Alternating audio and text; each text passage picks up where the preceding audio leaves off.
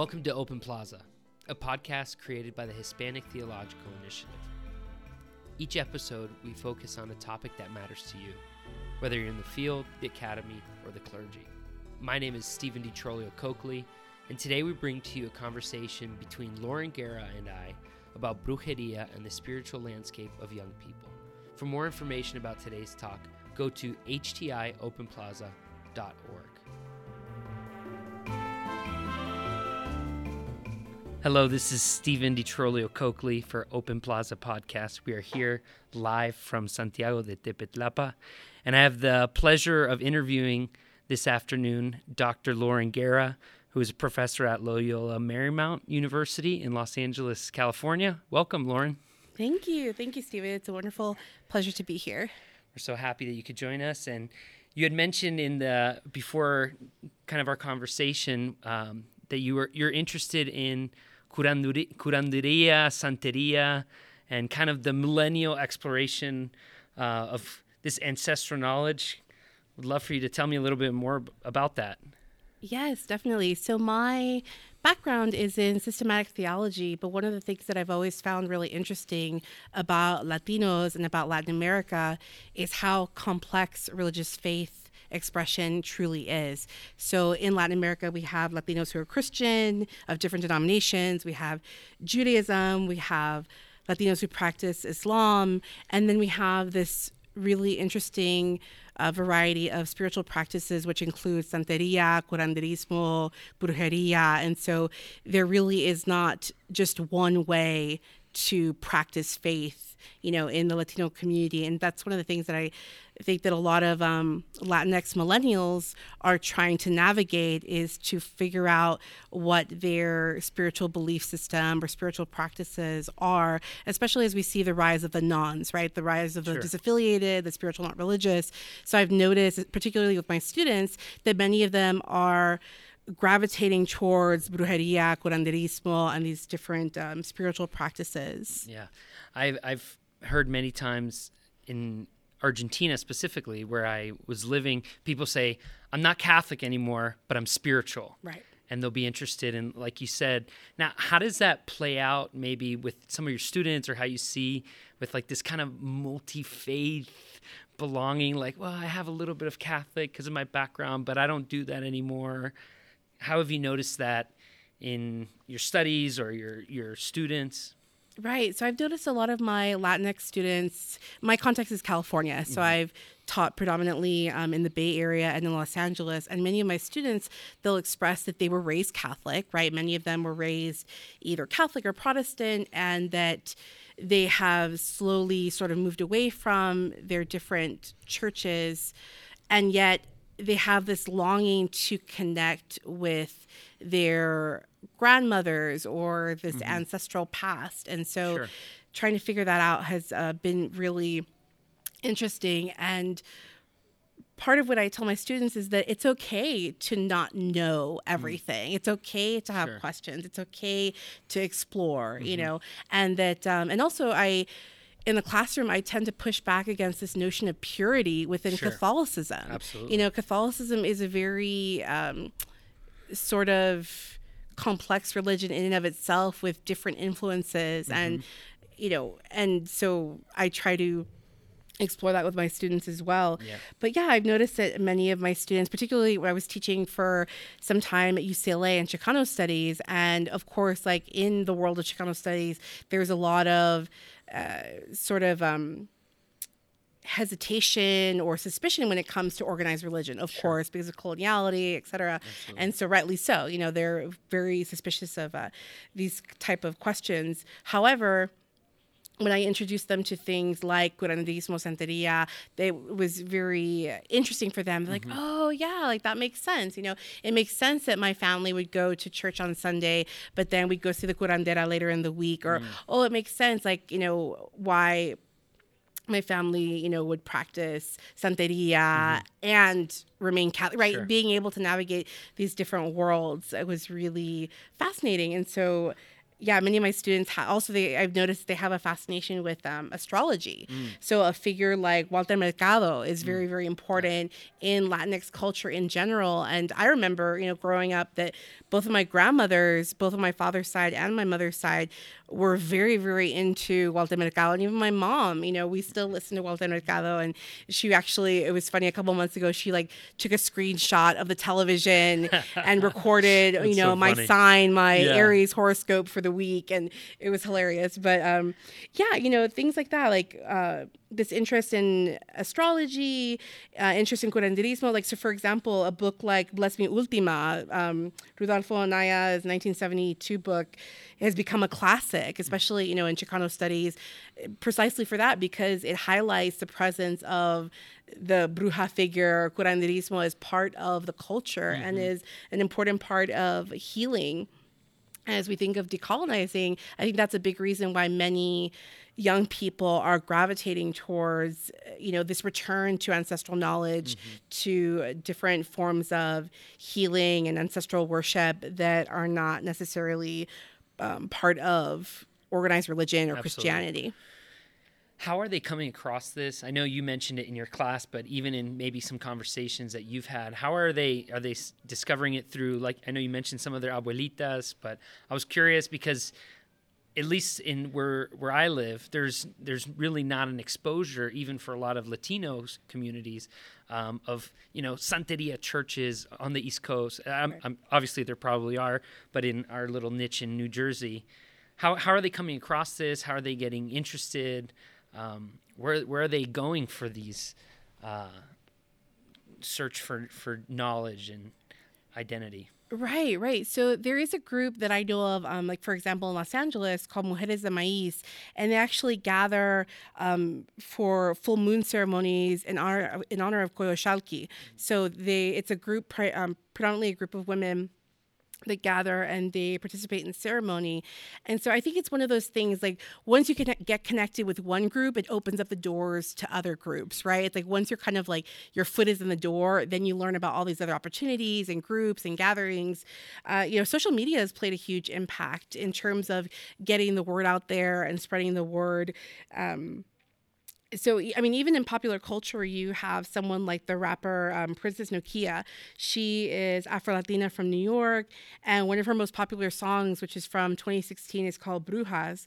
And she talks about, the orishas and casting spells with her cousins and, wearing all white, which is a nod to the initiation process for Santeria of wearing all white for the first year.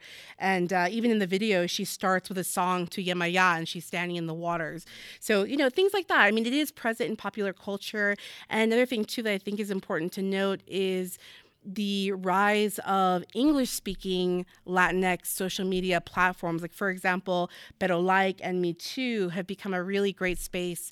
My one critique of those two groups is that there's not a lot of talk about religion. However, in terms of talking about food, culture, music, they're really fantastic because there is, this growing population of English-speaking Latinos. And again, there's oftentimes this misconception that all Latinos speak Spanish, that all Latinos are Catholic, right? And that's not the case. There is really so much diversity. And, that's another one of my major questions that I've always sort of struggled with is what makes a Latino Latino, right? Because it's not, if we define it by language, that's very limiting. If we define it by religion, that's also very limiting. So it's really, we are such a unique and complex community. It truly is fascinating how millennials, especially Latino millennials, are trying to reconnect with traditional wisdom, and the word you use, ancestral wisdom, connected to Santeria, curanderia, and brujeria. But one of the things that I was curious to ask you about is one of the first times I've ever practiced Dia de los Muertos was actually in the United States, because in the background that I grew up, it was, that's not a thing that we should practice, because I grew up in evangelical kind of background in South America. But I found sitting down in front of some pictures of in this case, it was a picture of my mother who's recently passed away and some friends and sharing and talking. It was a very special kind of moment for all of us to kind of talk about our families. And so So one of the things that I wanted to ask you was, how do these millennials trying to reconnect with this ancestral knowledge practice this maybe in their homes or in their day-to-day life? Yeah, so one of the most important sort of celebrations that has really grown in popularity more recently is Dia de los Muertos. So a lot of young Latinx folks will participate in building altars, home altars. And another thing that's has really fascinating is that oftentimes these altars are not only just dedicated to relatives, like deceased loved ones, but they also include figures of popular culture. So, for example, you'll see an altar to Selena and altars to Celia Cruz. So that's also something quite interesting. Who, in some ways you can think about, like, are these millennial saints, right? Are these people who millennials connect to? They, again, like folks like Selena, Celia Cruz, they have become icons. Frida is another great example. Frida Kahlo, there's altars built, in her honor. And so it's not just necessarily blood relatives that people honor, but it's also these cultural icons that have become larger than life. And so in addition to participating in Dia de los Muertos, I know a ton of young Latinos who want to reconnect with danza. So, for example, people will participate in different ceremonies in preparation for Dia de los Muertos, will participate in sweat lodges and things of that sort in order to reconnect to the land and have a stronger sense of ancestral wisdom. Carrying sage has become very popular, carrying crystals, those type of things have increased in popularity recently.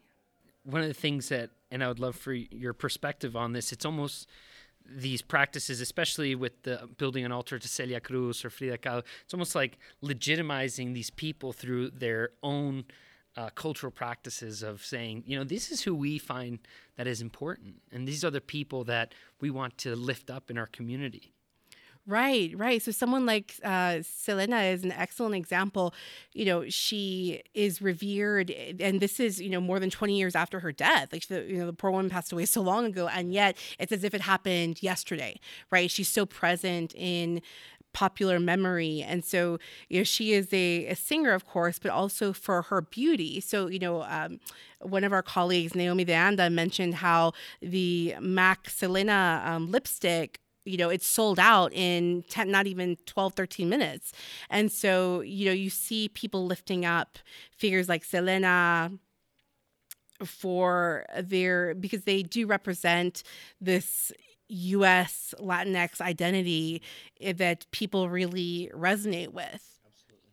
Now, where do you see this going forward? I know it's hard to ask about a question about something that hasn't happened, but what are your intuitions, your feelings, and kind of, since you have your finger on the pulse, where do you see this going? Right. So I think that a lot of young people are very much trying to navigate their place. One of the most difficult things is being sort of a borderlands person, right? Ni de aquí ni de allá. So not feeling fully Americanized, not feeling fully like from Latin America. And so trying to navigate religious space and belief systems.